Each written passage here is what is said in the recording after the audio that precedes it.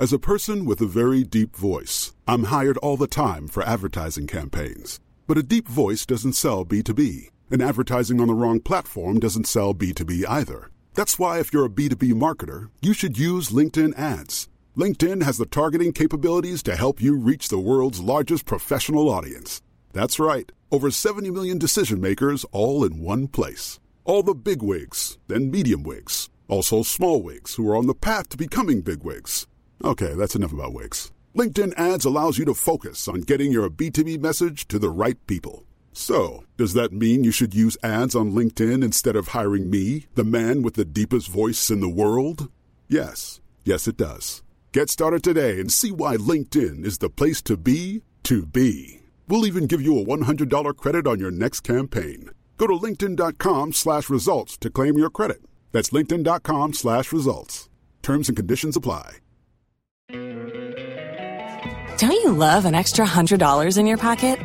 Have a TurboTax expert file your taxes for you by March 31st to get $100 back instantly. Because no matter what moves you made last year, TurboTax makes them count. That means getting $100 back and 100% accurate taxes only from Intuit TurboTax. Must file by 3/31. Credit only applicable to federal filing fees with TurboTax full service. Offer can be modified or terminated at any time. Sans Pants Radio, life is a mystery. Hey guys, what are you doing on the 24th of September? Nothing? Good answer. Come see Sans Pants live. We're performing at the Eureka Hotel in Richmond, Victoria, Australia, Earth. Doors open at 6:30, we're on at 7. It's free entry, and for all of you 14-year-old listeners, all ages, how good. Come see us live. We promise to be at least mediocre.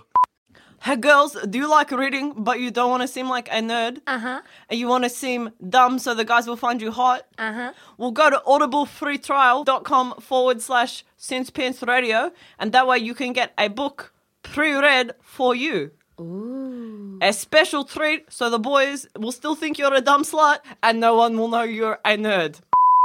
Welcome to Plumbing the Death Star presents Movie Maintenance, where some films just need fixing. Today, we're looking at Hannibal Rising.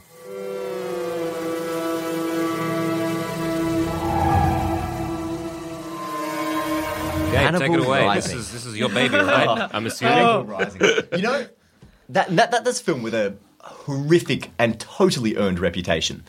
But the thing about Hannibal Rising that struck me quite recently, and this is probably all in the light of the amazing Brian Fuller TV show, which is just my favourite thing there has ever been, ever. Wow. That's correct. No, it's a correct statement. Yeah, no, You know, I agree. No, good. Better than the film Hannibal Rising. Maybe. Better than the film Hannibal Rising. What could possibly be better than Hannibal Rising? I had this moment recently where I was saying to a friend, like, if I find out that I've got like a week to live, and say that some genie turns up and says, Gabe, you've got a week to live, and in that week you are allowed to choose one item of pop culture that is impending to consume before your death. And so this was before Hannibal Season 3 had started. And it was like, so it could be Star Wars The Force Awakens. It could be Jurassic World, which at the time was still coming out. Sure. It could be the last 2 books of Song of Ice and Fire. It could be any of those things. I was like, Hannibal Season 3. Like, straight away, Hannibal Season 3. If I die before Hannibal Season 3, fuck my life. It was totally worthless. That's how excited I was for Hannibal Season 3. But like in the sort of time between Hannibal Season 2 and Hannibal Season 3, I reread all the novels. So when I was like 14, I discovered like a battered old copy of like an omnibus edition of Red Dragon and Silence of the Lambs, and like consumed them at actually 13, which was totally not the right age to read those things, and probably explains a lot, but fuck it, I had a great time. And like reread them so many times over the years. Love all the movies. Quick question, are they written in order? No, Rising was the last one written. Sorry, no, I mean in terms of, was Red Dragon written before Hannibal? Yes. Because that movie was initially made first as well, wasn't it? Not the second version. No, Manhunter was made first. Sorry, yeah. Yeah. So Manhunter was made in the 80s, which is Red Dragon. With Brian Cox. And William Peterson as Will Graham. Silence of the Lambs was 91. Hannibal was 2001. Ridley Scott, and they remade Manhunter as Red Dragon in 2002. Then Hannibal Rising came in 2007. Yeah, cool. Which was Peter Weber with Gaspard Ulliel as Hannibal. But like, you know, these are my favorite things. I reread all the books recently, and like I reread the first 3, and then I kind of held off on Hannibal Rising. And then I kind of got to the point where I was like, nah, I need a fix. And I was like, I ran into somebody who was Little like a Hannibal big... crack addict. I'm a Hannibal crack addict. Like, I just am. And I was talking to someone about the TV show. I met a guy at work, actually, who is as big of a Hannibal fan as I am. Believe it or not. A Fannibal, yeah. And so we sort of just like debated it voraciously while I was meant to be serving customers for like about half an hour, literally half an hour. I checked my watch. And I kind of mentioned something about Hannibal Rising being really shit. A line just forming. And he was like, no, man, the thing about Hannibal Rising is like, I'm still in the world. I'm still having a good time. Like, what more can you want? And I was That man is wrong. But I thought about it and I was like, actually, yeah, because I was like, the Hobbit films are terrible movies, but I love Lord of the Rings. I love those characters. I love that world. I'm passionate about that world. I cried at the end of the Battle of the Five Armies, and fuck you all for the looks you're giving me right now. But I don't know what that reference is. I love the franchise that much. And it's like, I accept that they're shit films, and I accept that Hannibal Rising's garbage, but like, it's still part of the universe. I'm still going to enjoy it. But it's a terrible fucking book. That book was written in conjunction with the movie, is yes, that right? Now I'm going to explain a little. This is why I think Hannibal Rising was shit. And this is a true story that actually happened. Cool. So Manhunter was made in the 80s, as we talked about before, produced by Dino De Laurentiis, the cinema world's greatest hack. De Laurentiis... Sucked in, that guy, I don't Fuck know. that guy. Fuck that guy. But basically, he sold off the rights to the Hannibal Lecter franchise after Manhunter flopped. Manhunter is a big cult hit, but financially made no money. So Manhunter flops. It's a brilliant movie. It's almost as good as Silence of the Lambs. I love the shit out of it. But watched it again recently. Fucking awesome. But anyway, So 80s. De Laurentiis, it's so 80s, but in the best way. And A lot of synth? What's very 80s? a lot of synth. A lot of synth. Oh, well, the final showdown happens to Inagata Davida. With like that booming while Francis Dolarhyde's like shooting cops with shotguns, and like Excellent. it's awesome. It's great. See this film. But it's actually like a really dark, atmospheric, moody film. Like the scene between Hannibal Lecter and Will Graham, like with Brian Cox, compared to like Red Dragon with all like this, orchestral gothic music and all that, like in the sort of dripping dungeon where you can pretty much smell it as you watch it. Like Manhunter eschews all of that, and it's like completely white perspex, like glowing, sort of really small, like claustrophobic cell where it kind of feels like there are no shadows. And so it actually makes it that much more terrifying because like you see Will Graham kind of like sitting in there across from like this guy who gutted him, who almost drove him insane. And it's like there's nowhere to hide. There's no shadows to hide in. It's just he's completely exposed. And Brian Cox doesn't play Hannibal as like the sneering, hissing Anthony Hopkins Hannibal. He plays him completely deadpan. Like just really cold, and everything he says is just monotone. It is so beautifully creepy. Like It's it's no terrifying. emotion. Is it better? Because it's better for what it is. Like I would say for Brian Cox in The Silence of the Lambs, I couldn't see. Yep. Because in Silence of the Lambs, he's more of a charismatic character. Yeah. It's very theatrical exactly. and- And in yeah. Red Dragon, the novel, Hannibal Lecter is the boogeyman. Because Red Dragon, Hannibal's in 2 scenes in the book. Yeah. And the whole point is that like Will Graham is this cop who can think so much like a serial killer that he's terrified that there might be some of that inside him, which they completely got rid of for the film Red Dragon and kind of made I Edward didn't Norton get this that really at all. boring Yeah. character. And I don't get it because that was why Will was so interesting. But like in Manhunt, they completely play him that way. So like, when he sits down there with Hannibal and Hannibal's just completely cold and just like, and there's no emotion in the dialogue between them. It's just like back, forth, back, forth, back, forth, back, forth until the end where Hannibal, who's like completely controlled, starts like taunting Will a little bit and sort of like saying more and more things to him, like asking for his home number and all this stuff. And Will just freaks out. And Will just kind of gets up and he's like, starts banging on the door. And Hannibal just starts screaming at him. And he's like, you want to know how you caught me, Will? You want to know how you caught me? You caught me because we are just alike. And Will's like banging on the door, like sweating and losing control. The door opens. Will runs out. And there's a line earlier where Hannibal says to him, you came to look at me to get the old scent back again. And like, as Will runs out, Hannibal like yells after him, you want the scent? Smell yourself. And you're like, oh shit. And then you get like this long sequence of Will just running down this spiral staircase out of the prison, with like this sort of like buzz of music, and he's like sweating and losing it, and it's so good. Like it really illustrates like how much of a toll this is taking on this guy to step back into this world and back into this mindset after everything that's happened to him, which the movie Red Dragon, the later one, didn't do at all. But I digress. Dino De Laurentiis. Right, yes. So anyway, Manhunter's amazing, but didn't make any money. So De Laurentiis sold the rights. he was like, nah, fuck it, there's no... Oh, he didn't sell the rights, but he pretty much let MGM make Silence of the Lambs. He was like, there's no money in that, fuck it, you can have it, it's not going to make any money. 5 major Oscars later and a huge box office, De Laurentiis was like, oh shit, I should have hung on to that franchise. So De Laurentiis goes to Thomas Harris and is like, is there going to be another book? Thomas Harris is like, yeah, I'm working on Hannibal at the moment. The moment Hannibal the novel came out, which I think was 1999, the movie went to production. Straight away, the movie went to production. Jodie Foster walked because she hated the ending. Because at the end of the book, Hannibal brainwashes Clarice Starling, and the two of them abscond to Buenos Aires as lovers, and it's really creepy. But and it's the security guard sees them and runs away. It's actually good. Is it a good book? It's a great book. It's a big, messy, operatic, insane book. But so he doesn't cut his own hand off. No, it doesn't do that. That did happen, right? That happened in the movie. Sorry. Yeah. Ray Liotta's eating his own. That was in the book. Ray Liotta eating his brains was in the book. Ray Liotta, not the characters. Ray Liotta, and I'm pretty sure. Doesn't Clarice join him in eating the brains in the book? Yes, she does. Yeah. She is brainwashed passively. Okay, right. Yeah. But she kind of there's a bit. Anyway, it's all moot. I could talk about that book for ages, but this is gonna be I feel like this episode's gonna lead to a 4-part. Potentially. 4 hours. I really talks about could Hannibal. Go on. We interject periodically, occasionally being like, did that really happen? Yes, it did. Good.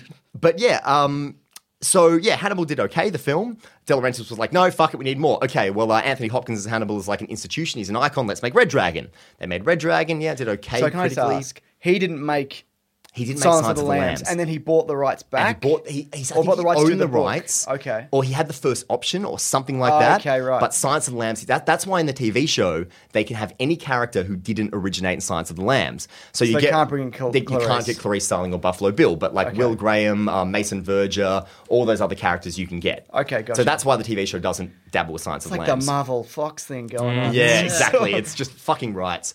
But so anyway, after Red Dragon, De Laurentiis went to Thomas Harris and was like, I need another book. And Thomas Harris was like, well, no, it's a trilogy. It's done. And it's a perfect trilogy. and De Laurentiis said, and this is true, you can actually look up the interviews where De Laurentiis blithely admits this. He said, okay, well, either you write me a new book or I'm going to get someone else to do it because I own the rights. So Thomas Harris went off and wrote Hannibal Rising. And you can tell reading that book. It's filled with hatred towards itself. It's just like, that's how you make good art, Yeah. Hold them hostage. Hold them hostage. And it's just like there's this energy and this beautifully written operatic kind of mystery to the novel Hannibal in particular, and to Red Dragon there's this love and artistry to everything Thomas Harris does, and care to how he approaches all the characters. They're such rich characters and such and the TV show is probably the first time that a lot of these characters who aren't Hannibal or Clarice have really been done justice to because they're all such good characters. But and you read Hannibal Rising and it's not the same. Even Hannibal just feels like a shadow of himself. Basically he's this young aristocrat who gets orphaned by a Nazi bomber in World War II, and a bunch of Nazi deserters turn up at his family's hut where him and his young sister have survived, and then they eat his sister. And then Hannibal stumbles off, joins up with his uncle and his Japanese wife. I think they cut the uncle from the film. Yeah, they did. But goes and joins up with them and then sort of lives with them for a while. And then the uncle dies of a heart attack, and there's this butcher who, this racist butcher who keeps insulting the Japanese wife. So Hannibal kills him. And then basically Hannibal just goes on a rampage and hunts down all the Nazis that killed his sister. Until we get back to the end and it gets revealed that Hannibal ate his sister as well when he was delirious, and ergo Hannibal eats people. It makes zero sense. And there's a scene where they make him put on a mask so they can put that on the front of the book and that was in the film. That wasn't in the book. Right. But yeah, there was a scene in the film where he's like, oh, look at that samurai mask that conveniently looks exactly the same as the muzzle I'm going to wear later on. I'm going to put that on for no reason at all. I did think that was weird. But the poster. It's a super awkward. That's a super awkward scene. The thing is, sorry, you go. I just feel like the Hannibal Rising is the D'Artagnan of the Hannibal trilogies. So it's you have the Three Musketeers, and Hannibal Rising is also here. It's he's the Chris O'Donnell. Yeah, it's they're just the add-on, and you're like, oh yeah, and that one as well. But here's the other thing about it is that it kind of contradicts the other three in a lot of ways. I hate that. There's a bit, there's a bit in Red Dragon where Thomas Harris says that Hannibal Lecter sort of showed a lot of cruelty to animals when he was a child, and that was the first sign something was wrong. Whereas in Hannibal Rising, that's just not there.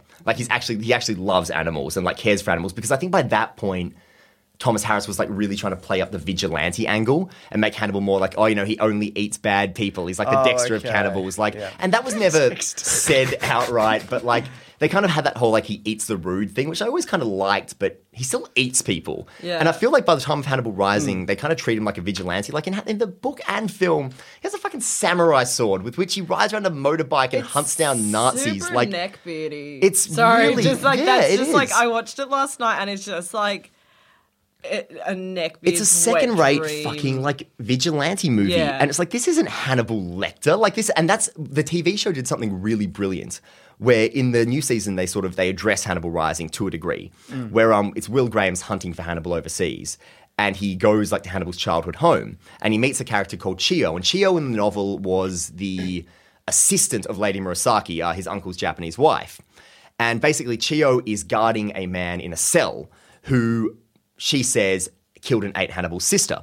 And she's guarding this man, and basically the idea is that Hannibal left her there because Chiyo stopped Hannibal from killing this man. So Hannibal was like, well, that's fine, but if this man never gets out, I'm going to kill him. So Chiyo, to try to like preserve the good in Hannibal, sorry Chiyo, you done fucked up, but pretty much is like protecting this man so Hannibal can't kill him.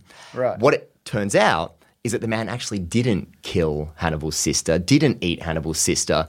Hannibal just was fucking with Chiyo to see what would happen. And what it kind of insinuates... Is this guy a Nazi, even? No, well, because it's set in the present day, so the timeline wouldn't match up. Right, but what it kind of implies is still that... be a Nazi in Hannibal, today's era. Maybe, why not? He could neo-Nazi. Yes, But what it kind of implies is that, like, Hannibal Rising, that whole narrative of, like, revenge was like a fiction Hannibal came up with to manipulate other characters. Cool. And it's like, yeah, I can get behind that. But the thing is, like, I was thinking about Hannibal Rising recently, and I was like, the biggest thing I would change, and straight away, this is what will fix it.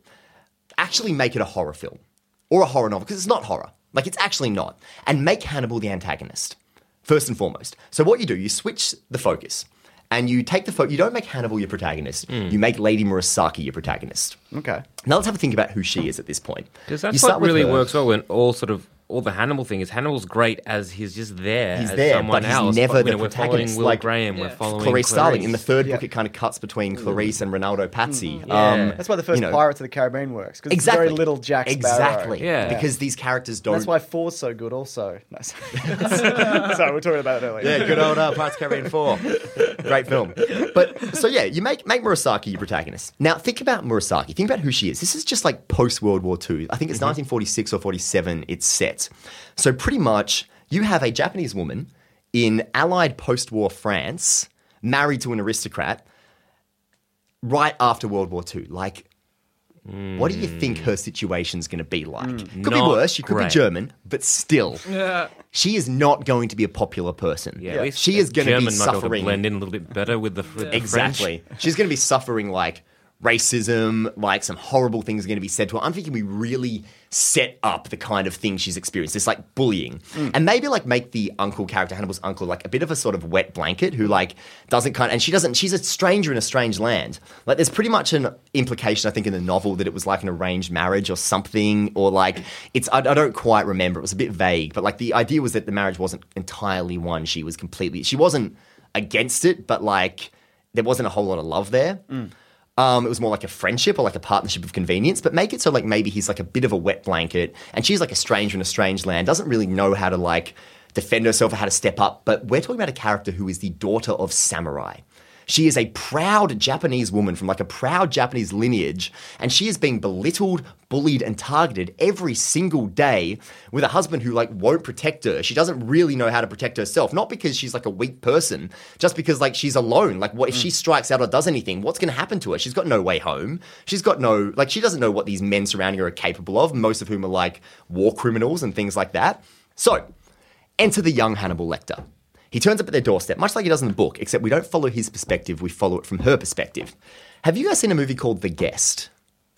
Yes. Is that recent? Recent, yeah. The guy from Downton Abbey. Yeah, great movie. Yeah, it's great amazing. film. Great film. Imagine that film, but with Hannibal Lecter. So in that film, for those who don't know, it's about a family who've lost their son in Afghanistan, and a soldier who claims to have served with their son turns up. Like, he's handsome, he's charming, he's helpful, great he abs. befriends the whole family, all of the It's above. all about the abs. All about the abs, but he just seems a bit fucked up. So I'm thinking, we introduce Hannibal Lecter, and he is charming, courteous, polite, all of those things. In the novel, abs, yeah. In the novel, he turns up and he's like speechless and traumatized and then kind of gradually warms up. Fuck that. It's Hannibal Lecter. It's Hannibal Lecter. Yeah. He turns up, he is Hannibal. He is 20-year-old Hannibal, but he's still Hannibal. See, nobody wants to see like the weird pre-Hannibal. Fuck no, we don't want to see No how Hannibal one wants to became see like fucked up. preteen versions of Yeah. our No, favorite horror and Hannibal's got a Yeah, line in Silence of the gross. Lambs where he says, not in the film but in the book, he says, "Nothing happened to me, Agent Starling. I happened." And the moment you drop in this like narrative of him being traumatized by Nazis who ate his sister, suddenly it's not Hannibal's fault. He's just a traumatized war victim. Fuck that. He's the devil. He's Hannibal fucking Lecter, and he's already the devil from an early age. Now the thing is, we can say don't give him some excuses. shit went down, some shit happened in the war, something fucked him up, maybe, but we don't need to know what that was. We don't need to know who his sister was or who his family was. All we know is that he's related to this family. He was orphaned in the war, and he's turned up on the doorstep. He befriends Murasaki. She might be a little bit fascinated by like this strange, charming young man who like helps out around the house and everything. With great abs. With great abs. And anyway, so there's a scene in the book and film where she goes to the market and this butcher like attacks her. And I think Hannibal steps in and like violently attacks the butcher. So we can keep that scene. And like maybe the uncle's there as well. And the uncle's kind of like, just keep your head down. Don't trouble these people. They already hate us enough or something like that. And Hannibal kind of like can maybe like step in and like try to defend her, like almost like fight the butcher, still very calm and controlled in Hannibal. And she's like, Hannibal, like step down, etc., etc., etc. So we have sort of that. And then the butcher turns up dead. So we don't get that silly scene that's currently in the film where like, Hannibal kills the butcher like with the samurais. Fuck that. Sorry, just to quickly interject with that. I found that scene the funniest out of the entire film. it's so silly. Because he kills him with the samurai sword and whatever. And then he's talking to Lady Murasaki. Like in the next scene, and he was like, "I would have done it with the butcher's knife, but the sword seemed more fitting." And I'm like, that is the opposite of what would make sense. It would make sense. Thomas Harris, who wrote the screenplay as well as the book. Yeah, and he's just like, I used a fucking Kenema sword to kill this racist butcher. But instead of the butcher's knife, Which would have seemed a bit more poetic. Yeah. Was just Thomas Harris being like, I hate this I script just don't think he gave a so fuck. much. Like he's never said, he's a recluse anyway, but he's never said anything about it. He's never addressed it. Like literally after the film came out, he went into hiding. He like hasn't released the book I since. would Hasn't also given an go into interview since. hiding if Yeah. Hannibal Rising was on my contents. Yeah. Was this like, but did you write it as a bit of a fuck you to the guy who made him write all this? Must be. Did it make money? No. The book would have. The but book, movie but even the wouldn't. book didn't do that well Okay. comparatively. But so anyway, I'm gonna look that he up. kills the butcher. Excuse me, I am That's listening. right. He kills the butcher, and Murasaki's kind of like not really sure. And she goes to Hannibal and she kind of says to him, did you kill the butcher? And Hannibal can be a little bit evasive, like that typical kind of Hannibal Lecter. I'm not saying I did, but I probably did. And you did? So maybe No. then like some local Not what I ruffians said. who are friends of the butchers like Kind of turn say up. we're eating him right now. And like, he's like got like a human leg in his hand. He's like chewing at it. Could I say, might wait, have. What's that line of The Simpsons? Eating where they- Uta right now. But so maybe some ruffians turn up and like throw some rocks through the windows and stuff like that. Say fucking Japanese slut or whatever, and like have a go at her. There's a bit of that in the movie as it is. I actually And kind then- of really enjoyed, just to interject again. That's right. That in the film their insults to her are always quite like they're not that harsh to hear. Which no like I mean this in the best possible way, because they're not like being like, you Japanese slut, go fuck yourself. Like that would be so evasive as a listener to hear. But they just like the butcher just keeps calling her Japanese. And Well, he does was make it. that whole thing where he's like, Jap pussy runs sideways. Yeah, he makes a joke about her vagina being the wrong way, which I don't understand. But Because their eyes are slanty. I know that their eyes, but that's the I racist feel like gag I there. understand. But like this, obviously, this joke has stemmed from someone never seeing a vagina before. So that was really a cry for help. Well, you Yeah. did see the actor who played the butcher, right? Like that's Yeah, probably there's not probably- out of the realm yeah. of possibility, considering this guy. He's a his big, defense- fat, sweaty man. so he They are made that scary. up on the spot. Yeah, maybe. Not that Why not? scary. They're pretty scary. They're They're not terrifying. that scary. But look at one. Look at a predator mask. Predator face without a mask. You tell me the parallels there. All right, But all right. I'm You fascinated by them. You and your gross little wrinkly meat stick. Yes, you with your little gross little wrinkly meat tube. This conversation's disgusting. Well, look, yeah, maybe like let's make the insults more like horrible, more like, they're really awful Yeah, to her. 'cause And you can I see feel her like it needed- seething. yeah. Like, you can maybe she's like, have a scene of her like sitting in her room, just kind of like, staring at the samurai armor she's got on display, just like furious. Like, she shouldn't be having any of this shit. She is so much better than this. And so because one by did they one, insult like anything but the Japanese surrendering, yeah, all this kind of add stuff? Add that too. Like- she can still be Yeah, smarting they about that. don't. They She's don't say anything. because the whole thing, a key thing of her character is that she's descended from samurai. Like her sense of like cultural identity should be so defining with who she is. Like should be such a strong like aspect of who she is. So have her like seething. Then like bit by bit, these guys start to turn up dead. And maybe Murasaki, like at first sort of pulls Hannibal up in it, but then just kind of leaves it. Like have the uncle maybe saying, oh, all these guys like turning up dead in these like freak accidents where parts of their bodies used in cooking are missing. What's that all about? And, you can kind of like have that happening and then like have Hannibal maybe like shoot Murasaki kind of like a very knowing look across the dinner table. And Murasaki just kind of says nothing until the police start sniffing around. And that happens in the film as well. You have Inspector Popill, played by Dominic West, I think. Who From kind of, The like, Wire! From The Wire. Shut up about The Wire. Turns up, yeah, I'll get to it. Turns up, starts sniffing around, and Murasaki starts to realize, okay, like, this whole life is about to fall apart. Like, I could be in severe danger right now because, like, if this gets exposed, I no longer have, like, this rich house protecting myself. I'm so far from home and everyone fucking hates me. She goes to Hannibal. She's like, you need to stop. You need to stop doing this. And he's like, well, what makes you think I did it? And she's like, because I know you did it. Because I know I know you did it. And he's like, well, what's your evidence? And she's like, I know it was you. And he goes, okay. He goes, let's have a think about this. He's like, it's me, traumatized kid, orphaned in the war, come here, just like looking for like a safe place to call home. And then there's you, Japanese woman, daughter of samurai, surrounded by like racism and hatred and invectives, constantly told over and over again, oh, you surrendered, you're this and blah, blah, whatever. Maybe you snapped. Maybe you just had enough. Which narrative is more convincing in this situation? So what we're going to start to get into here is like... I got chills. Every episode Gabe gives me chills. So is he doing this, would you say, because he's like, well, if I do this, I can get away with this, or because he's doing it as a favor? Like, or is it just like, whatever? Both. He's Hannibal. Like, Yeah. this guy's motivations may not have ever made sense, but we can all just like, accept that there are layers upon layers upon layers upon layers. He plays, he's always been a game player, a string puller. He plays with people and creates situations to see what people will do in those situations. And this is his prototype. This is him playing with Murasaki, who he likes and respects, because we all know he responds to courtesy and to respect, and she's nothing if not courteous, respectful, and honorable. And that's what he's responding to. So he's like, well, they're insulting her. I'm just stepping in like her also, ancestors would have. Hannibal doesn't like to be told not to do anything. No. And when he's put into a corner, that's when he absolutely just hates it. So he exactly. would be just like, he would turn on her. Like He would turn on her. He would turn on a dime if she tried to, fuck with him. So what I want to get into from here, and this is sort of where my speculation ends, but lends itself to so much more, is this sort of like fucked up psychosexual horror drama between this woman and this like guy who she might be a little bit fixated with, and there is a part of her that kind of agrees with what he's doing and kind of wants him to keep going, but she doesn't want to admit that part's there, but Hannibal knows that part's there, and he's constantly fucking with her.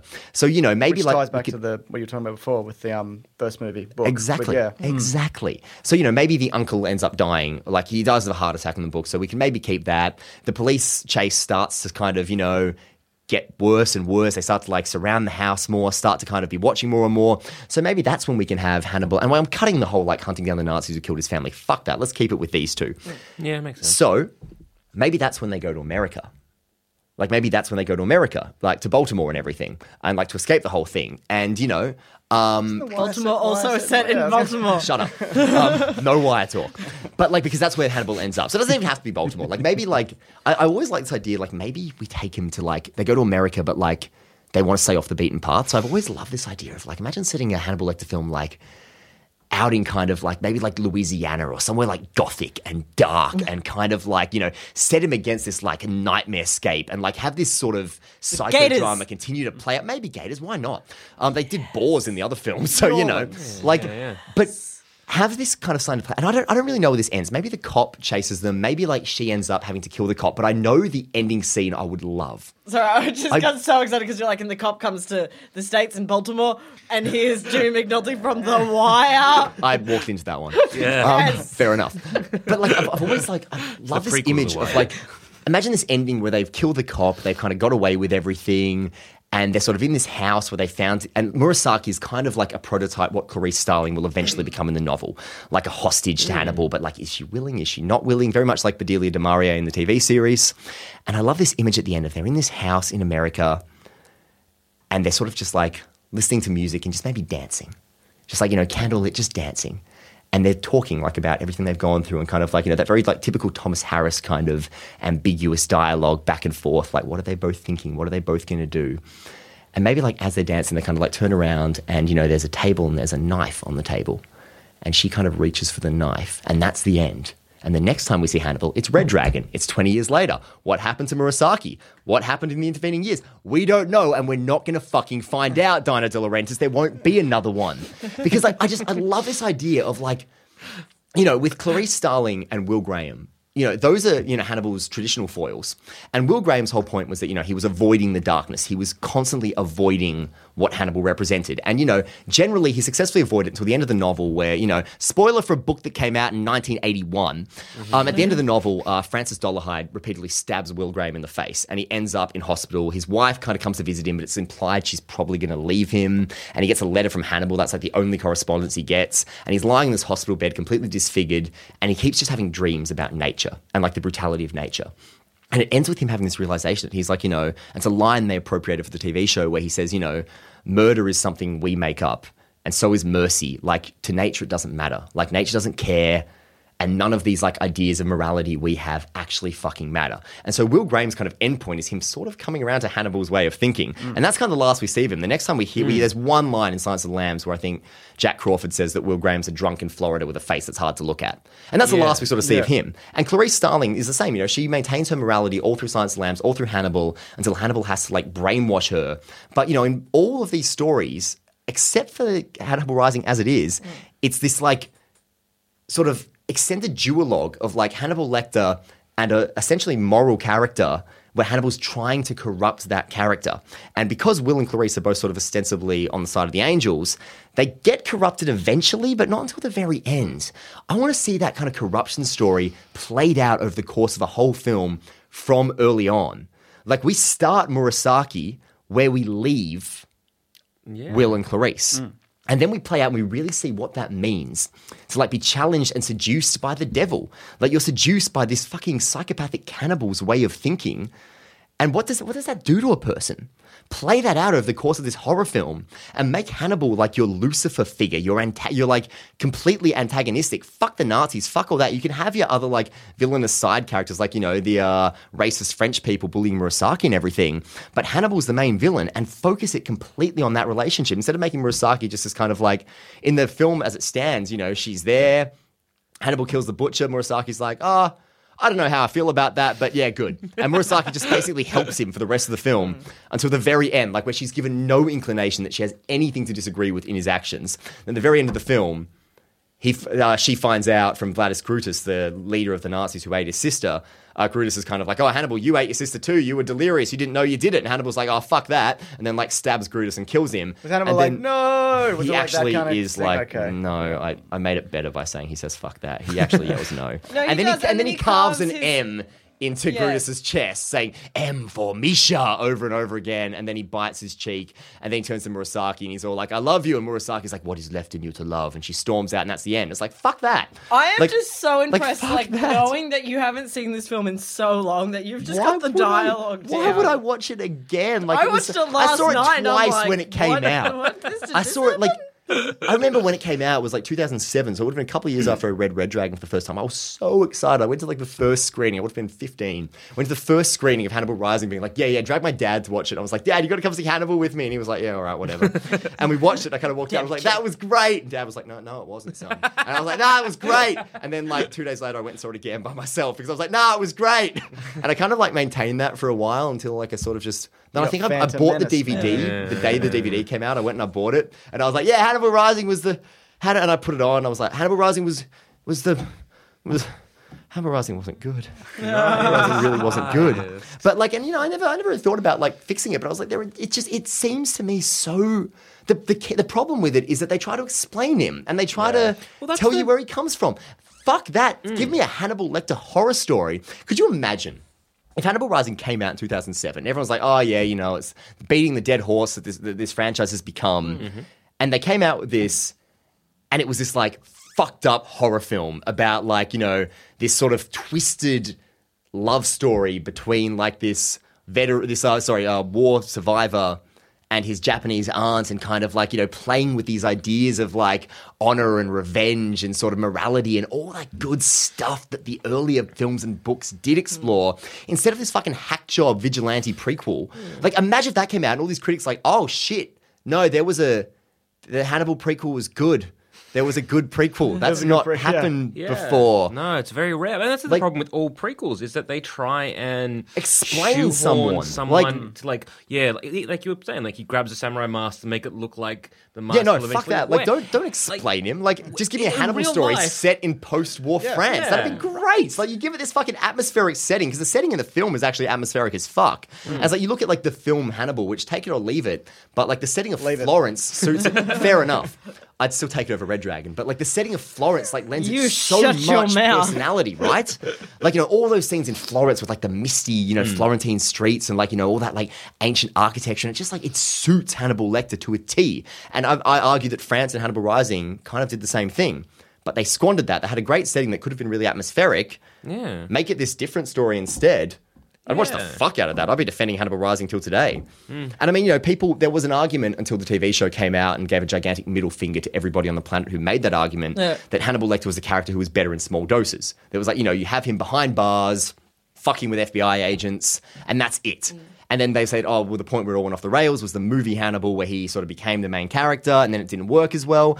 I was like, well, look at the TV series. Like, Mads Mikkelsen has now been on screen as Hannibal Lecter for like many, many, many, many times more than Anthony Hopkins ever was, and we're not bored of him yet. Far from it. Give me more. Please give me a season 4. Please. Yeah. Please don't let it be cancelled. Like we've even gotten to this point with the TV show that Mads is Hannibal now. I mean, look, like, for me, that's it. Personally, and I'll say this outright, so far, none of the actors who have played Hannibal, all of whom, apart from Gaspard Ullian in Hannibal Rising, all of them have been really, really good interpretations of Hannibal. But none of them are Hannibal Lecter as I see him in the books. Okay. None of them are. Mikkelsen, actually, you know what? Brian Cox is probably the closest in terms of how he's described in the books. Yeah. How is he described in the books? He's described as he's about 50. He's described as like small and lithe, and like very calm, very controlled. There's none of that hissing, sort of like snarling way of talking. He's got a sense of humor, but it's very deadpan. Yeah. So it's very close to kind of Cox and Mikkelsen are a little bit closer, but like Mikkelsen has a particular cadence where like there's humor to Mads Mikkelsen's portrayal, but like not quite as much as there is to Hannibal in the novels. Like Mikkelsen's kind of got this wry sort of like tongue-in-cheek way of like cracking jokes, whereas Hannibal in the novels just kind of like... Normally, being a little extra might be a bit much, but not when it comes to healthcare. That's why United Healthcare's Health Protector Guard fixed indemnity insurance plans, underwritten by Golden Rule Insurance Company, supplement your primary plan so you manage out-of-pocket costs. Learn more at UH1.com. Say hello to a new era of mental health care. Cerebral is here to help you achieve your mental wellness goals with professional therapy and medication management support. 100% online. You'll experience the all-new Cerebral Way, an innovative approach to mental wellness designed around you. You'll get a personalized treatment plan from a therapist, prescriber, or both in a safe and judgment-free space. Your Cerebral therapist or prescriber will outline a customized plan with clear milestones along the way, so you can get to feeling your best. With Cerebral, you're not alone in your mental health journey. We're here to empower you to live a fulfilling life. So take that first step towards a brighter future and sign up today at Cerebral.com/podcast and use code ACAST to get 15% off your first month. Offer only valid on monthly plans. Other exclusions may apply. Offer ends July 31st, 2024. See site for details. Spring? Is that you? Warmer temps mean new Allbirds styles. Meet the Super Light Collection, the lightest ever shoes from Allbirds, now in fresh colors. They've designed must-have travel styles for when you need to jet. The lighter-than-air feel and barely-there fit makes these shoes some of the most packable styles ever. That means more comfort and less baggage. Take the Super Light Tree Runner on your next adventure. Its cushy, lightweight foam midsole supports every step, and the extra outsole traction gives you the grip to just go for it. The eucalyptus fiber upper adds next-level breathability to keep you going all day. Plus, the Super Light Tree Runner is comfortable and ready to go right out of the box. So, what can you do in a super light shoe? What can't you do is the better question. And because they're super packable, the real question is, where are you taking them? Experience how Allbirds redefines comfort. Visit allbirds.com and use code SUPER24 for a free pair of socks with a purchase of $48 or more. That's ALLBIRDS.com, code SUPER24. Outright says kind of like fucked up jokes. And the way Anthony Hopkins does, just without the snarling and the hissing, and it's kind of like what's interesting about it is that like it's described as being very deadpan and very controlled. And whereas I think he's warmer. Brian Cox was very cold. So he's warmer than Cox. But like in terms of sort of the cadence and the way he sort of speaks and everything, Cox is probably the closest to how he's described. But again, like they're all great interpretations. Like, you know, Anthony Hopkins was brilliant. Mads Mikkelsen was really brilliant. Brian Cox was also brilliant in like his 2 minutes of screen time. Like, you know, they're all valid interpretations. They're all great interpretations and I would watch more of any of them in a heartbeat. But I mean, you know, like I think that's the beauty of the character is that, you know, he can be reinterpreted in these ways that are all quite drastically different. I think it was just such a fantastic thing of Mads Mikkelsen to come in and to take this character that was so iconic, that was so absolutely, like, and just take it in, like while keeping it in the character, making it so different from what we got from Anthony Hopkins, and just making it his own, and just like for me. Like, because I watched all the Hannibal films when I was a teenager and then love Hannibal, the TV series now. Like, Mads will be my Hannibal. Oh, look, Mads is my favourite Hannibal. Yeah. Like, Cox might be the closest, but Mads is my favourite. Yeah. Like, because, you know, Cox only got to do Hannibal for maybe 5 minutes, maybe less. But, like, you know, and I would have been interested to see him in Silence of the Lambs and Hannibal, where he actually becomes a more likable sort of nuanced character. Because in Red Dragon, he's very much just like, I am evil, and you don't really get much of a sense of backstory or anything like that. And he's fine. He serves his purpose beautifully in that novel and the film Manhunter. But, you know, it would have been interesting to see Cox kind of play those different shades and kind of like, you know, the liking and the respect he has for Clarice Starling rather than the contempt he has for Will Graham in Manhunter. But, like, you know, Mikkelsen, I, you know, just think for me is the definitive Hannibal in terms of film adaptations, if that makes sense. Sure, yeah. So that's the silver lining, though, I guess, the fact that that movie tanked so badly. That they had to completely reboot it again instead of getting, like, 3 more sequels with fucking Gaspard Ulliel playing young Would have Hannibal. been interesting to see, because I think David Tennant was almost up. David Tennant auditions for the TV series. Hugh Really? Darcy, who plays Will Graham yeah. in the TV show, auditioned to play Hannibal. in Hannibal Rising. Oh, he Fun did too. I fact. read that somewhere. Zoe, check that out on IMDb. How cool is that? No, it's really cool. Sorry, I'm gonna hijack this conversation. Yeah, 'cause go I've nuts. been waiting. God, I hate Hannibal Rising. Fair enough. And I watched it last night, and I watched it as a teenager, and this is how much this film like didn't impact my life. Is that my recollection of what I thought Hannibal Rising was the movie Perfume. And I genuinely thought, I genuinely thought I was watching it last night, and I'm like, this is gonna happen. What am I watching? What am I Dustin watching? Hoffman movie. It's like French. Is that the serial killer one? I'm not sure if Dustin Hoffman's. I literally watched them both when I was 14, so Maybe. check that. maybe. By the way, Hannibal Rising made $82 million on a $50 million budget. You need to make double your budget, though, to make your money back. Absolutely, you do, yeah. So there are two things. Just two things. Like, I'm like, and I always play devil advocate in the show. I'm like, if you're going to make this movie, that's fine. There are two things that I would change in this film. Just if you're stuck on this fucking storyline. They do the thing where they start off the movie with young Hannibal at like 8 and Misha, and then like the Nazis come in and they're like, like the last line of that scene is like, we're going to have to eat to survive. And then it stops and then we jump 8 years. And then for the rest of the film, to figure out what happened to Hannibal, we just get little flashbacks, like when he's asleep and little tidbits every now and then. And it's a really, in my eyes, it's just a really horrible way to tell a story. Because it's like, oh, you get a little bit of information here, you get a little information here, but it's not like you as the audience are figuring it out. You're like, oh, that adds up. You're just like spoon-fed the answers just very fucking slowly.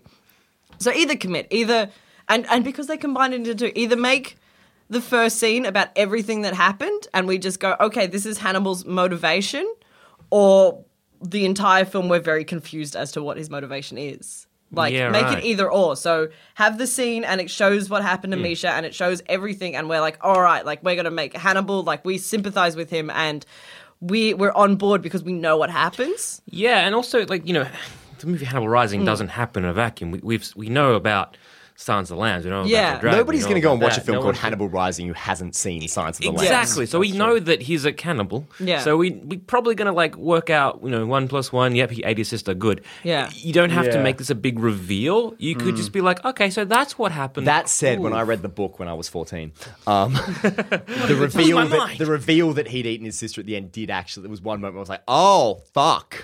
But it could be one of those things like they really. I was also 14, so add that as a caveat. But it could just even be like a thing that like, because even in the film, like they go to like the guys. Rhys Ifan is the only one that I could recognize.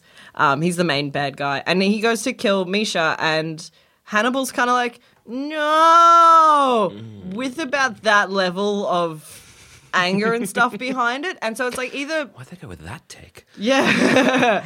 It's like either make him like really fighting for Misha and being like, no, like kill me instead. Like I'll do this. Like, because he's older. She's like 3, he's 8.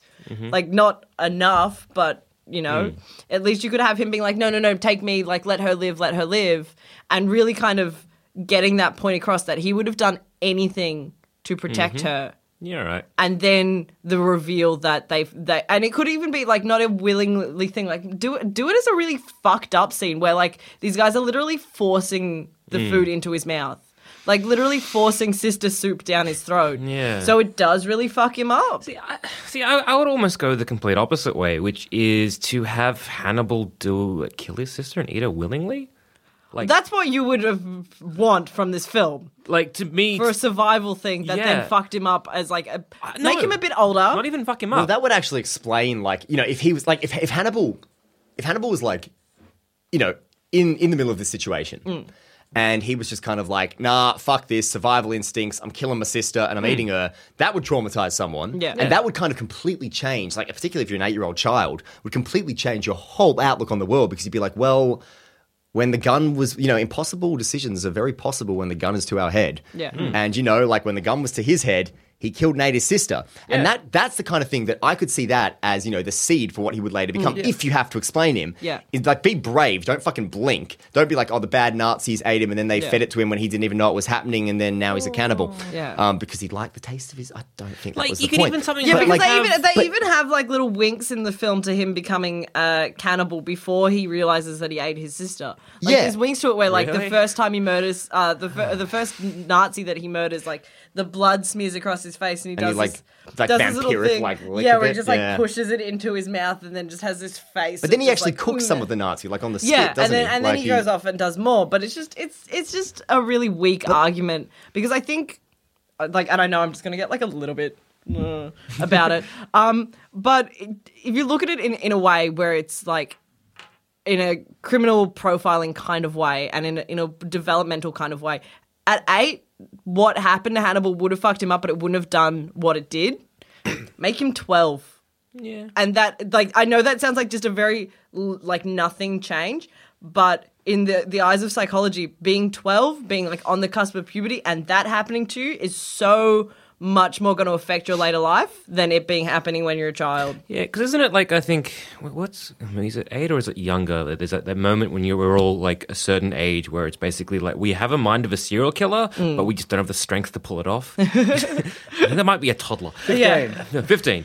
But even if you have something like, captured by Nazis or whatever, and it's like a hot, cold winter and it's snow and all this bullshit in like Eastern Europe, wherever they are, Where's he from? Lithuania. Lithuania. Okay. And so you're going through that, and maybe it's just like, however they're captured, and maybe one of the main Nazis, or like he's one has got one left, like gets into a bear trap, and now he's stuck. And then they're like these two kids. Yeah, one is 12, the other is because she's younger, isn't she? She's 3. Oh, she's 3. 3 or 4, like Christ in the almighty. film. So Yeah, it's traumatic because she's like 3 or 4. yeah, but so it's 3 also or 4, and then you have that, and then like Hannibal, like this fucking Nazi's got bear trap. Yeah, all right, well we've got to survive now. Let's eat the shit out of this guy. They do that. And then they sort of keep trekking along, and then he's looking after this 3-year-old, a 12-year-old, and it's kind of like he's starving. They can't do anything, and then it's kind of like, well, what do I do here? But that's would break him, and that's the best thing. Like that's the kind of if we're gonna be psychological about Yeah. it, don't be a fucking wimp. Don't be like, oh, the Nazis ate his sister. Be like, he ate his sister Like willingly him because pushing that it's situation. Hannibal Lecter. It's not like you need to humanize him or make him likable. Yeah. That's right. Like, People like this him is because they don't like him. because of who he is. Like it's actually really I suppose it speaks like how much of an institution the character became after Silence of the Lambs and how iconic he was. In that, like they had to make an excuse to like explain him or make him likable or make him justifiable. Yeah. Whereas Like, like he's a even if you- horror movie villain. Exactly. Yeah. Even if Like- you just have him and the sister on the run, like have no Nazis, just have them having to fled wherever they were They're from. stuck in they get the thing gets bombed and they escape into Yeah. the forest and it's cold and Exactly. you know It's just 2 of them, and they're having to survive. And maybe they make some like makeshift like traps to get some rabbit, but there's not working. And then just have Hannibal to be like, oh well, there goes sister. Let's make a soup. So Yeah. they do make a soup. Is it just the sister in the soup, or they have Sister soup. vegetables? No, it's just sister soup. Okay. So it's just water and... It's just Water and and sister. oh, I'm gonna be that guy in the book. Because if they could have just made a vegetable soup... Yeah, no, That's all it's like Is it kinda frozen, frozen winter. Yeah. Like they've Yeah, there's a scene like they explain it. Like one of the guys comes back with like a leg of meat. They kill a deer first, but in the book they've got 2 other kids held captive with Hannibal and Misha, and they eat the other kids first because they're fatter. That would explain. And then some they get more, to 'cause Misha. That Yeah. would be traumatic watching it one by one being slowly picked off. Yeah. But instead of I don't know, somehow And that's it's like- more traumatic than eating your sister. Yeah. Sorry, I mean, this is the podcast where I'm most going to be the guy. He's like, in the book. But I always like have this, like, I've got, when I talk about Game of Thrones with friends and, like, they're like, oh, did you see what happened in this episode? Like, what do you think of that, of what happened there? And I was like, well, in the book, whereas I just want to have a legitimate debate. They're like, we know you've read the books, Gabe, shut up. I was like, But I get here's this- the Merman theory. Yeah. Stannis the Mantis. Stannis is a praying mantis. Oh, that's Yeah, great. It's a great theory. Well, like an actual praying mantis? praying mantis, yeah. Just big. Yeah, that's why he doesn't want to have sex with his wife because praying mantis Yeah. females eat the males, and that's why he grinds his teeth because he's grinding up vegetation. And it's why he's never been wounded in battle because his thick exoskeleton protects him. Makes so much sense now. Yeah, he's a mantis, That makes a lot of sense. doesn't it? Just And he's green, Mo. Aside from that. And those giant antenna and big eyes of his. And the fact that everyone's like, is that a Has anyone fucking ever mantis? asked George R. R. Martin that? He's like, admit it! if I ever Tell meet us him the at truth. Comic-Con or something. That's going to be You your know, one like, question. I had this. I was watching oh my god. You would I take was Hannibal watching the, season 3 over the rest of Game of Thrones. Yes, I would. Yes, I would. That's amazing. I would. But I would straight if I Thank got. you for I being gotta watch you. this show. Oh, dude, you have to watch this Well, show. when it came out, I'm like, I'm sick of Hannibal, and this looks like Dexter, and I don't like It's- okay, Dexter I'll tell you anymore. what but I've heard it's nothing but no, good no, no, things. It's Yeah. nothing like Season Dexter, it's 1 nothing like Hannibal's. like Hannibal Rising kind of burnt me. Like when I saw that, and I realized it wasn't good, and I've sort of like, I still watch The Silence of the Lambs is probably my second all-time favorite movie of all time ever. Behind? In Bruges. That's a fucking great movie. Fucking great film. But like Silence of the Lambs and Psycho kind of alternate. But like Silence of the Lambs I've watched many, many times over the years. Even Red Dragon I've watched a few times here and there, and Manhunter. But like in terms of like my passion for the Hannibal franchise definitely waned until like the TV series came back and I was like, oh fuck yeah, it's Hannibal Lecter. I'm going to watch the fuck out of it. Same as like Bates Motel started at the same time, and I was like, fuck yeah, it's Norman Bates. Give me more of Norman Bates. Is that good? It's happened to good that if one? you're if you're as much of a Psycho fan as I am. I If you've didn't got your like Psycho Bates. box set and your Psycho books Have they collection. and- recreated the shower scene yet in different ways? They've hinted at it, but like Freddie Highmore's really good as a young Norman Yeah, I've Bates. heard that, yeah. But like it's the show is trash. Whereas Hannibal, like I would say, if Beautiful you're not a artistry. Psycho fan, Yeah. don't bother with Bates Motel. Yeah. If you're not a Hannibal Lecter fan, Hannibal's a great place to start. Okay. Like I know so many people who love the TV show who've never seen the other films or read the books or anything like that because it's just a total reinterpretation. Yeah, like, Whereas you Bates don't Motel's need really to. beholden to the films. It's just like full of references and callbacks and everything to the movies. Like it coasts on the love for the source material, whereas Hannibal the show doesn't. I think so if you much. read the books, there's sometimes you're going to be like, oh, in the books this didn't happen. You could become that guy. But like the Hannibal TV show, like That guy's the worst. It fucks with the books like constantly. It takes the events of Hannibal the novel take place before the events of Red Dragon, and like other elements of both books are used like earlier in the seasons. Like it just takes different elements and kind that's of fine. mixes them up. But I think the first season, I was like, yeah, this is good, and it was. I remember it was the ending of the first season that made me be like, oh fuck no, this is the best. Where it's this is a spoiler for the first season, but there's so much good. There's so much good stuff. Cover your ears. But like, there's it's a moment at the end of the. Just humming a song you like. There's a moment at the end of the first season where my baby smells. Hannibal kind of like pulls his strings and fucks everything up and puts Will Graham behind bars in his place. And it's this moment where like Hannibal's walking down cover your ears. Hannibal's walking down the corridor towards the cell. Same as like the classic shot of the FBI agent in all the films, except it's Will Graham behind the cell and Hannibal on the other side. And this song is playing, Vide Cormeum, which was written for the film. Hannibal. And I wish he could be humming that song right now. I was watching that scene and I was like, this is like an inversion of this franchise I've always loved. I started crying. Oh, well done. I started fucking crying. I was like, holy fuck, this is the best thing I've ever seen. And from then on, I was fucking sold. And that whole story was meant to be a pitch for James, who's covering his ears and humming. You're good. You're good. See, what I like Sold me about on Hannibal. So I'm like, Okay. well, All right, I just want to wanna talk know. about the moment that made me cry. And now I've spoken about it. Okay. See, what I So like it's all about good. Hannibal the TV series Wait. is no spoilers, but each season, like season 1, 2, and 3, it just changes. It changes exactly what it is. Cool. Just There's like no status quo. Or to a lesser extent, Community. But mainly The Wire. The Wire. There's no status quo though. Like it just That's there is- great. I the love that. circumstance. Exactly. It's not Dexter It keeps where changing it just stays the exactly same like The every Wire. year. I'm sick of Dexter, even fuck though it's Dexter. over. Well, you guys Fuck you've talked about that. Yeah, oh, it was a piece of shit. that show. So now that unfortunately Hannibal has been cancelled and no one's picking it Every up. time you say it's like a I know, knife thing. it's- You know, my housemate posted this thing on my wall a couple of days ago where it's like saying that Hugh Dancy's picked up a new show. And he posted this thing on my wall just being like with a thing above it saying, "Happy birthday!" And I saw it and I actually got really angry. I was like, stop rubbing salt in this wound. Like, I know because I refresh Hannibal every day on my news tab, all right? So I know that Hugh Dancy's moved on to another show.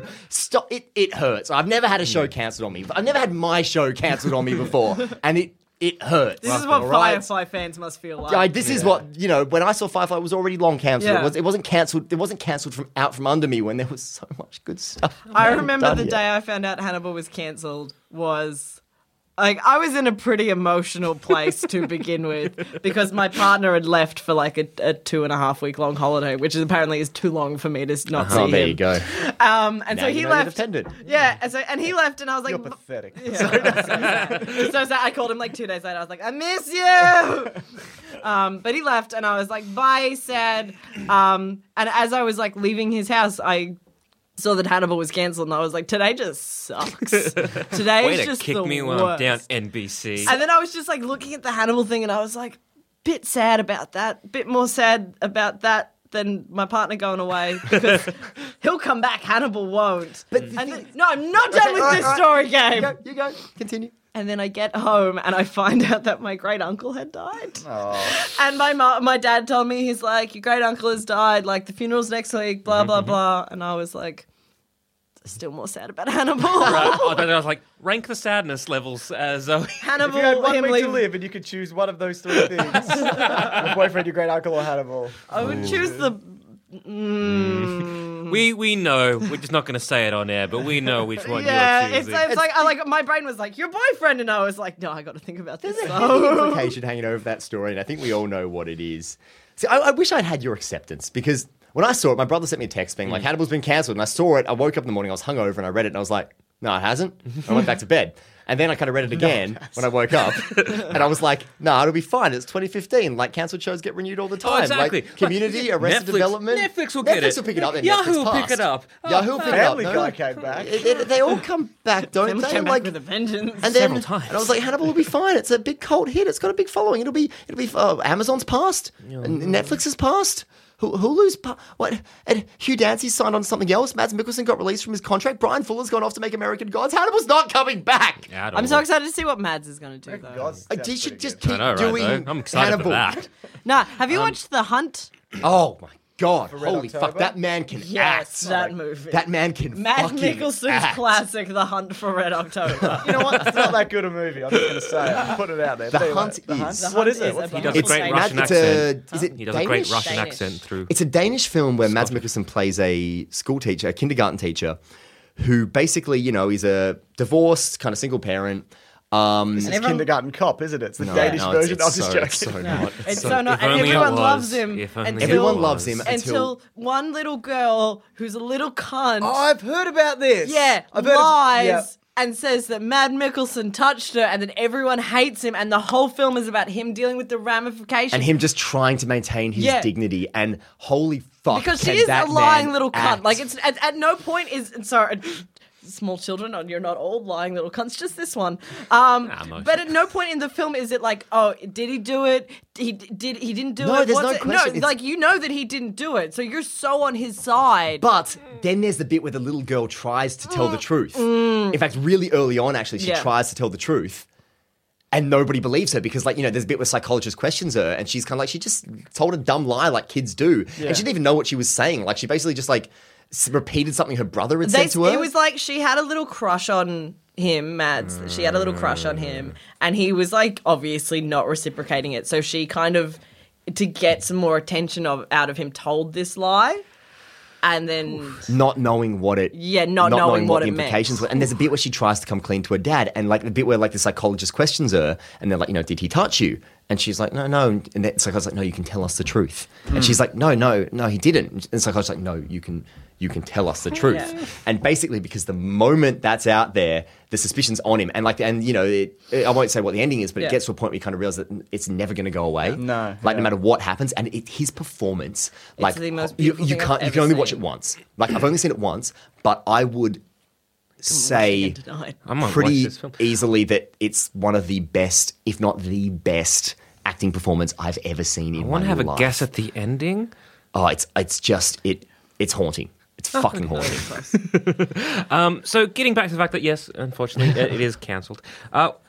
What would be the logical conclusion? Because to the Hannibal story, because I know it's sort of like they can't really keep going after the books have been done. It ends with Mads Mikkelsen and Hugh Dancy making out, and Zoe's a happy little girl.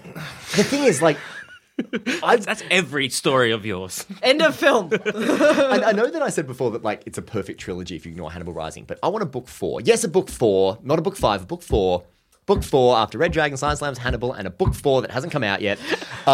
Because there's this logical ending for it that I always saw, and I know the ending is good as it is, but I always kind of had this feeling, even when I was a kid, where, you know, Will Graham disappears after the first book. Because you know the ending And then- of Hannibal. Yeah. Yeah, but they, like, as in- Clarice gets drugged and they run away together, and they it start ends with the two of dancing. them dancing, which is why that would be my end for Hannibal Rising, because it kind Beautiful. of mirrors it. See, Yeah. But it ends with the two of them dancing there, and I thought, give me a book 4 where Will Graham, washed up, alcoholic, fucked in the head, disfigured Will Graham, finds out that Hannibal Lecter not only has escaped, but has escaped and taken Jack Crawford's new protege off and done to her what Hannibal could never do to Will Graham, and have Will be like, no, you could even have Jack, because like Clarice disappears and Jack Crawford is still alive when Clarice disappears. Jack knows she's gone off with Hannibal. And then Jack dies of a heart attack. Like, fucking bring it back. Have Jack Crawford, like, come to Will Graham and say, I need you. Like, I know last time you got stabbed in the face, and I know the time before that you got gutted, and I know things have gone a little bit shit got for you regrets. Yeah, every I know. time. You are but, like, 90% scar tissue Yeah. as we speak. but Come please on. come back in the field and find Clarice. Because Jack Crawford and Clarice This is how always we had this started father-daughter Deadpool movie, I relationship, feel. right? That makes sense. Like, Jack Crawford would be like, what other option do I have? He'd been kicked out of the FBI by the end of the novel Hannibal, or mandatory retirement or something.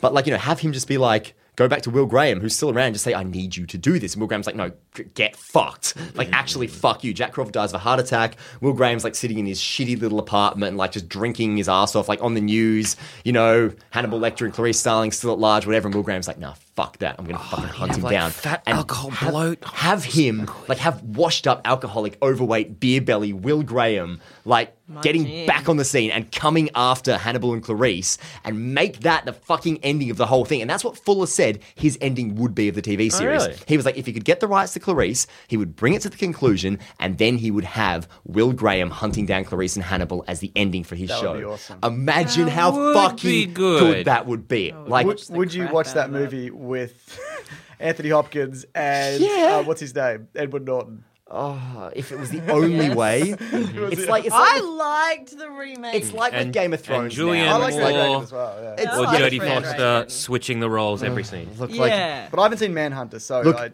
yeah. like it's Manhunter. Like if you could do it with William Peterson from Manhunter and Anthony Hopkins and Jodie Foster, like sign me up for all of that. Would that be But- weird if you were like they switch out? They No, fuck keep it. Fuck it. changing- No, fuck it. Fuck it. Doesn't matter. I've read the bring books. Mads. It's fine. Cool. It's like, but it's like, you know, with the new season of Game of Thrones, which is overtaking the books. It's like, well, I'm going to find out what happens in the show before I find out what happens in the books. But like, if this is the only way I'm going to find out, you know, before 10 years from now, then I guess I'm going to have to take it. And if they make that movie, like at least just like, you know, fuck off that. Just bring back the actors who you already recast, but like just bring back those again. Sure. Like do it. Sign me up. I will give $10 to that Kickstarter right now if someone wants to I make was it. going to say, why don't they crowdfund this? At Well, least they're get actually talking about crowdfunding a movie continuation of the TV show. that's what I meant. That's kind of what they said. I think at the But moment it's more of a rights issue because it's more of a rights issue. yeah. But I'm going to cling on to this tiny thread of hope where Fuller has said he will revisit like people because he says that like he wants people to see the ending of his season 3.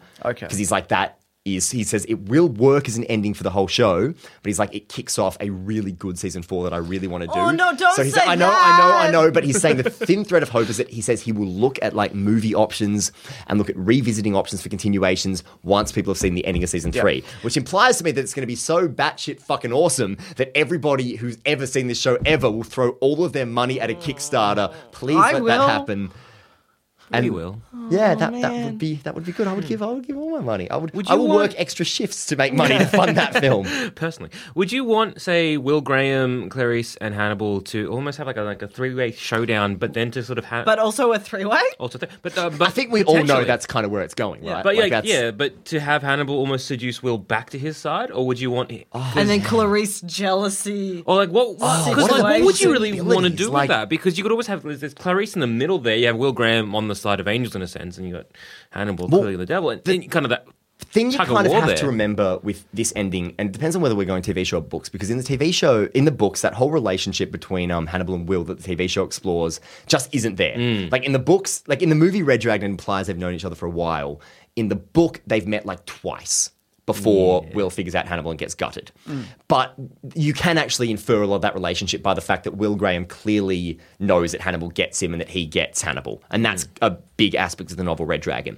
So you can keep that. So I would have like, you know, Will Graham tracks it. It doesn't get violent straight away. Like imagine the three of them having dinner. Like sitting down having a dinner party and kind of being like, you know, we know that blood is going to be spilled. We know that shit's going to like fuck up. But Hannibal, you know, maybe Will's like restrained. Maybe. But I don't even think he needs to be. Like I think Will would willingly like come to that table and sit there and just like engage and play the head games. Because like, you know, for Will to defeat Hannibal, I guess, he has to play the head games. And like, I mean, I think, you know, Will Graham, if Hannibal Lecter is going to die, Will Graham has to be the one to do it.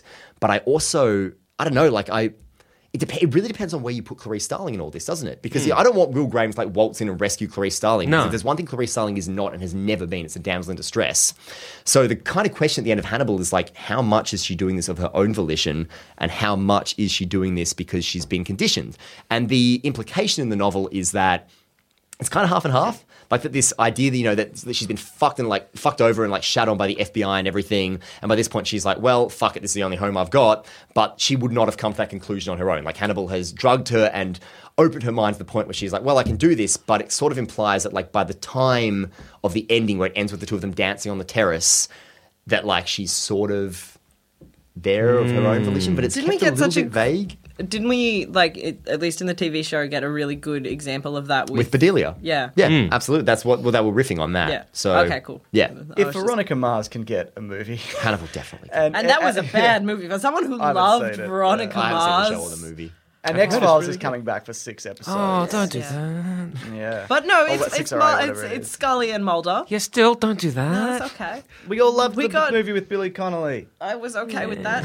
No. Wet Hot, that was good. Wet Hot, that came back. That was great. Futurama came back. That I was liked good. Arrested Development season 4. I know a lot No, of people didn't, but I liked Futurama. it. My issue with that is it ended on that really beautiful note where it was when the first time was cancelled, and you got Fry playing the was hollow really nice. phone thing, Yeah.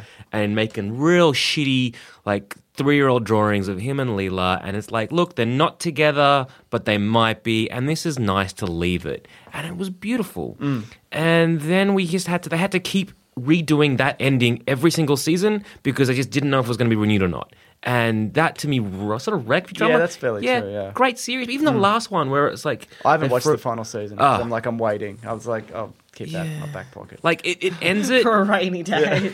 It ends it, but then at the very end it resets that ending. And it just should have ended at that without any spoilers, if you're going to watch it, it should have ended where that.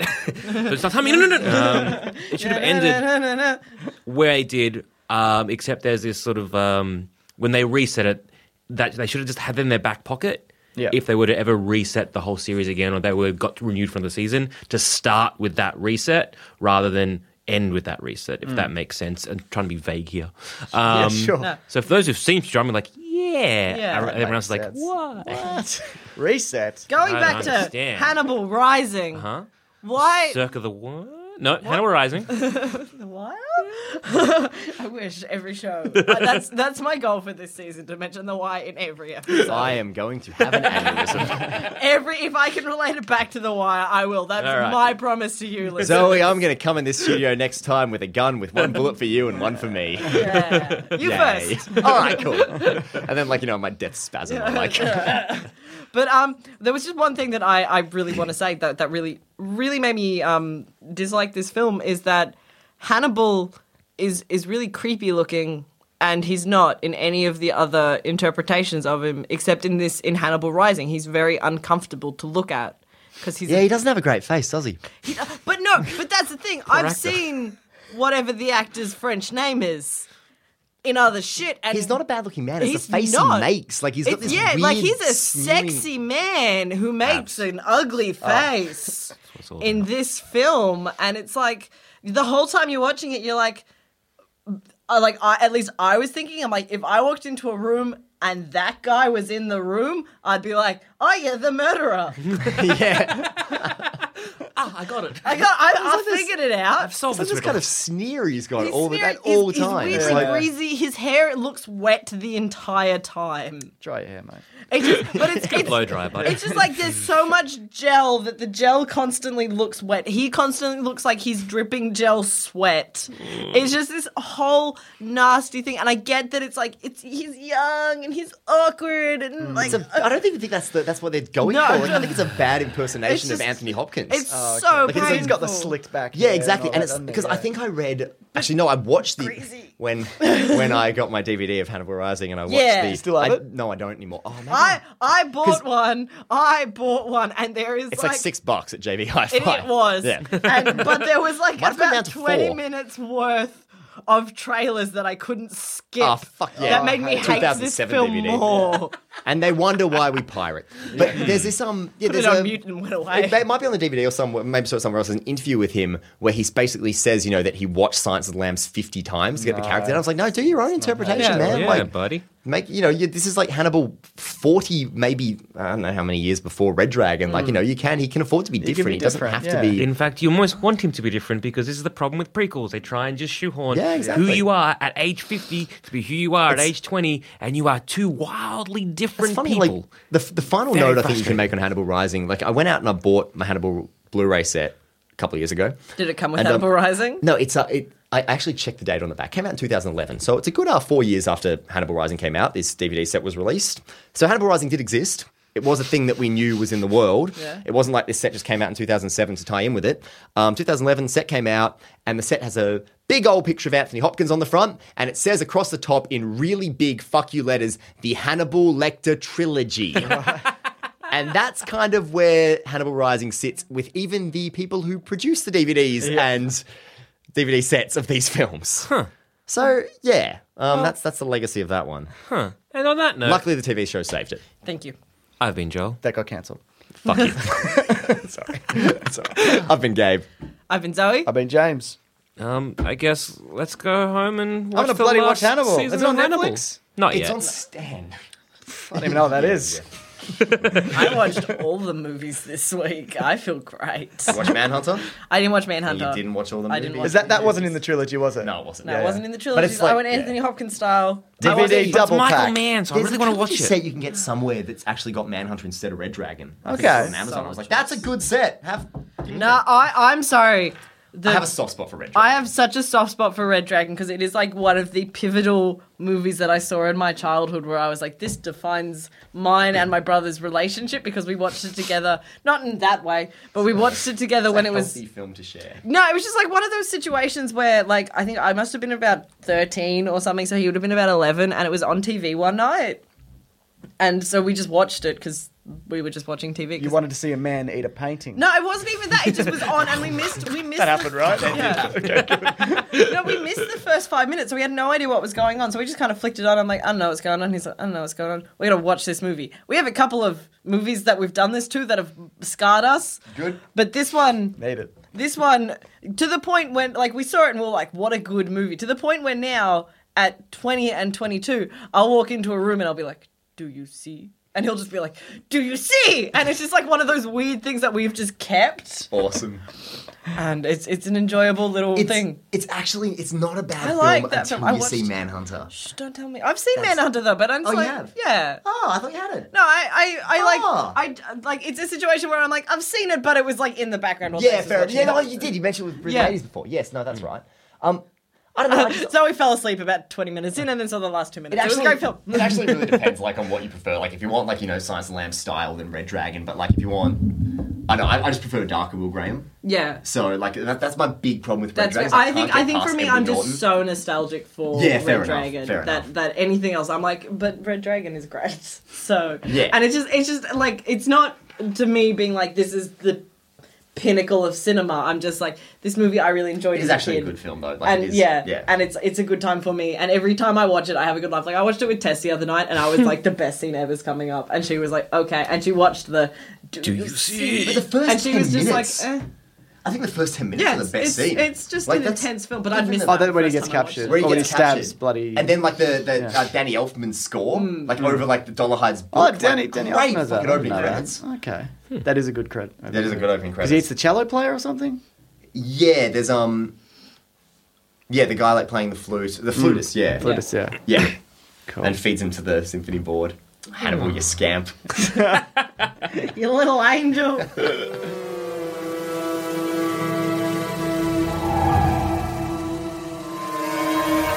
If you think this show is worth at least $1, why not donate to our Patreon account? Follow the links on our website, sanspantsradio.com.